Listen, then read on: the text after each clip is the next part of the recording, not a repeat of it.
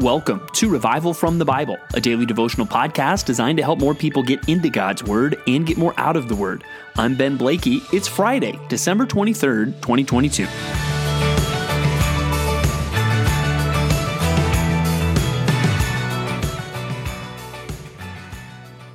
God is in control. God is sovereign, and God has a plan. And when you put all of that together, you get something that we call the providence of God. God is not only sovereign and able to do anything, he has a purpose for which he does things. And perhaps nowhere better do we see that in the Bible. Maybe I shouldn't say that because we see it so many places all over the Bible. One of my favorite places we see the providence of God in the Bible is Esther. And what's interesting about Esther is that the providence seems almost invisible because, as we mentioned yesterday, the name of God is not mentioned in the book. But you're reading this, you get it's in the Bible, you see it is the providence of God. There's nothing else that it can be. And I think that even helps us because sometimes in our lives, it's not obvious what God is doing. We don't know what God is doing, but he has a plan. And so let's read today Esther 5 through 10, the last several chapters of the book, and we see the providence of God. We left at kind of a dramatic point. Yes, we do believe in cliffhangers here at Revival from the Bible. We left at a dramatic point yesterday at the end of chapter 4. It ends with Esther saying, I'm going to go to the king, and if I perish, I perish. Well, we pick the story back up in chapter 5 where she goes to the king's court. And again, if the king says, what are you doing here? She could lose her life. And if you think that sounds a little extreme, this was the king who just banished his queen from being queen for her not doing what he wanted. So this king means business with some of these rules that he has. But it just so happens that he raises the scepter towards Esther and approves her coming. Part one, really, of the providence of God. And Esther doesn't spill the beans right then. I've seen some people teach, and I don't think it's the purpose of this passage, but I also don't think it's a bad idea. Hey, when you want to ask for something, look at Esther as a model. She doesn't just go in and say, hey, why are you trying to wipe out my people? She goes in and says, hey, come to a banquet. And at the banquet, when the king says, hey, what do you want? She says, hey, come to a banquet again tomorrow. Let me feed you. Let me take care of you before I ask this thing that's very, very important. And Haman, he gets included in this, and he's feeling high on life, man.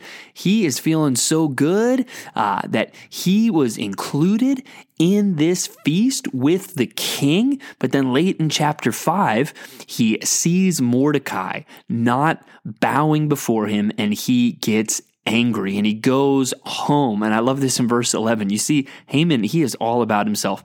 And Haman recounted to them the splendor of his riches, the number of his sons, all the promotions with which the king had honored him, and how he had advanced him above all the officials and the servants of the queen.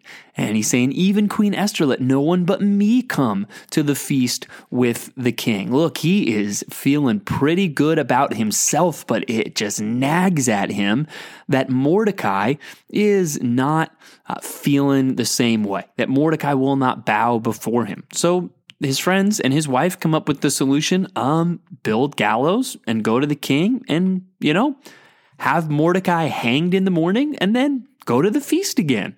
Sounds like a great plan. But that night, again, it just so happens that the king could not sleep. And he has them bring the book, it says, of memorable deeds, the Chronicles, which were read before the king. What's up with that? I don't know. Is that supposed to maybe help him sleep? I don't know what's going on, but he's reading the Chronicles. And again, this is where I would say the providence of God is all over this. And he finds out, wait, Mordecai saved my life and nothing was done to honor him? And just at this time, Haman is coming in with his request, hey, to kill Mordecai. And there's this incredible scene where the king asks Haman, hey, how should you honor somebody? What should be done for the man to whom the king delights to honor? And Haman's thinking, man, he's got to be talking about me. So he goes through his dream wish list with the king. Yeah, let royal robes be brought, robes that the king has worn, and a horse that the king has ridden, and on whose head a royal crown is set, and let the robes and the horse be handed over to one of the king's most noble officials. Let them dress the man whom the king delights to honor, and let them lead him on the horse through the square of the city, proclaiming before him, thus shall it be done to the man whom the king delights to honor. And then the king said to Haman, hurry, take the robes and the horse, as you have said, and do so to Mordecai the Jew, who sits at the king's gate. Leave out nothing that you have mentioned. What a turn of events, right? He thinks he's going to be honored. The shock there in that. And again, the providence of God, that instead of being killed, Mordecai is now being honored because the king couldn't sleep and was reading the Chronicles. That's not a coincidence. And then we get to the feast now where Esther reveals Haman's plot. The king is angry. The king sees Haman in his eyes trying to assault the queen, and so Haman ends up getting hanged on the gallows that he had prepared for Mordecai. And then the rest of the chapters talk about how then they reverse really the edict. They can't just say, never mind with the edict, but they come up with a counter edict that allows the Jews to defend themselves, and the Jews end up destroying their enemies. And there's actually a feast that's still celebrated in Israel today called the Feast of Purim that remembers these events. So I want you to read this as a story that displays the providence of God, and then I want you to remember, I serve the same God. The same God that showed his providence in his dealings with Esther and Mordecai, he's the same God that is ruling over my life. He's the same God that's orchestrating the nights when I can't sleep. He's the same God that will turn schemes back on the schemers. This is the same God that is in control. Do you believe in the providence of God? That God has a good purpose for everything that comes into your life? If so, you never have reason to be afraid. You never have reason to worry. You have reason to rejoice. I mean, even I think for God's people, there should be a right sense of invincibility about our mindset. Again, not an invincibility certainly in ourselves, that we are above stumbling or falling. No, that's pride, that's arrogance. But not an invincibility that nothing bad will happen or that there will be no suffering in our life, but a sense of invincibility knowing nothing will happen to me outside of the providential plan of my God. That's good news, people. That's something to take comfort in. That's something to relish today, even as you look forward to a new year. That can be an exciting thing. That can be a scary thing. Guess what? The same God who orchestrated the book of Esther is going to orchestrate 2023. You can trust him. In Revelation today, we see really a setup to the 7 bowl judgments, which we'll read about in chapter 16. But today we're reading Revelation 15, and it's really setting up those final judgments of the tribulation. And the centerpiece of this short chapter, just 8 verses, is what is called the Song of Moses, the servant of God, and the Song of the Lamb. And so I think it's saying it gives us shades of Exodus 15 when they celebrate what God did through the Red Sea miracle. It also echoes some of the songs sung to the Lamb earlier in the book of Revelation.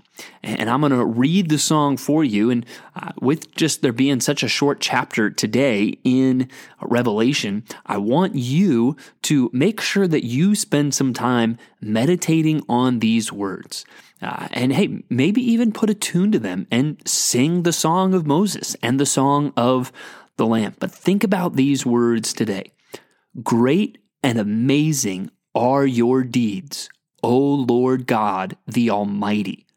Just and true are your ways, O King of the nations. Who will not fear, O Lord, and glorify your name? For you alone are holy. All nations will come and worship you, for your righteous acts have been revealed.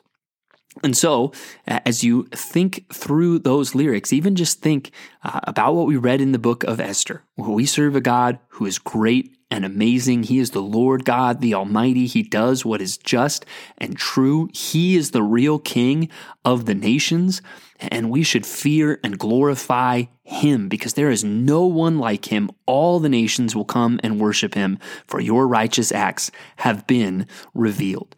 And so as we consider these things, I hope it fills us with confidence in God and worship for God as we move forward to wrapping up this year of Revival from the Bible and starting another year as we read through the Bible again. There is more for us to learn about God. There is more to adore about God. There is more to worship God for.